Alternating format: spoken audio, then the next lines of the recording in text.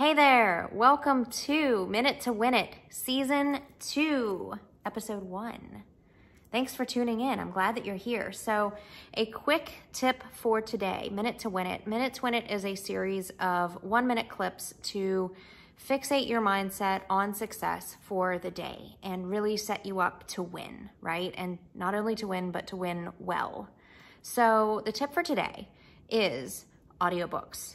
What are you feeding your mind?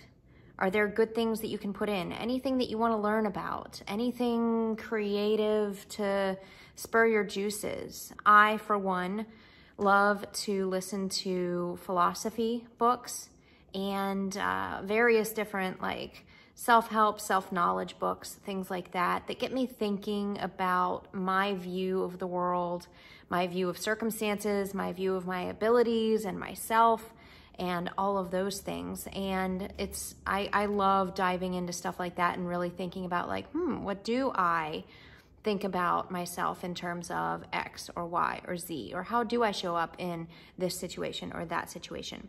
Two of my favorites, real quick, these are ones that I have returned to on a pretty regular basis. I've listened to them a couple of times and gone back and referenced. I've got the Audible app on my phone and I bookmark certain places. I'll put notes in and all that kind of stuff so that I can go back and reference and remember.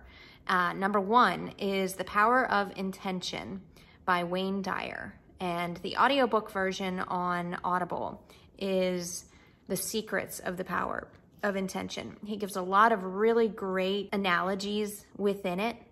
So it's really great to see just the philosophy with analogies and that kind of stuff. Really, really fun way to think about things. Very positive, very uplifting guy. If you've ever read or heard any of his works. Number two is Loving What Is by Byron Katie.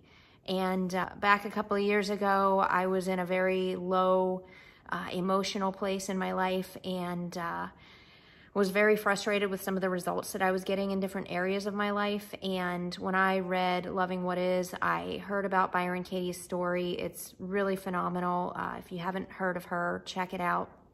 Check out her story and check out the book. It's called Loving What Is. So her concept is turning things on its head. If I'm looking for something out there, why don't I give it to myself in here? It's attending to your own needs versus expecting other people to do it for you, basically. So anyway, those are two of my favorites. I would say start making a wish list. Grab something that resonates with you and just start listening to it. Maybe it's in the morning whenever you're eating breakfast and getting out of bed. Maybe it's on a walk. Anyway, just to get some good positive information, because what we put into our bodies and into our minds and into our spirits and souls is ultimately what's going to come out, especially whenever the risks are high or the circumstances are stakey. So, Minute to Win It.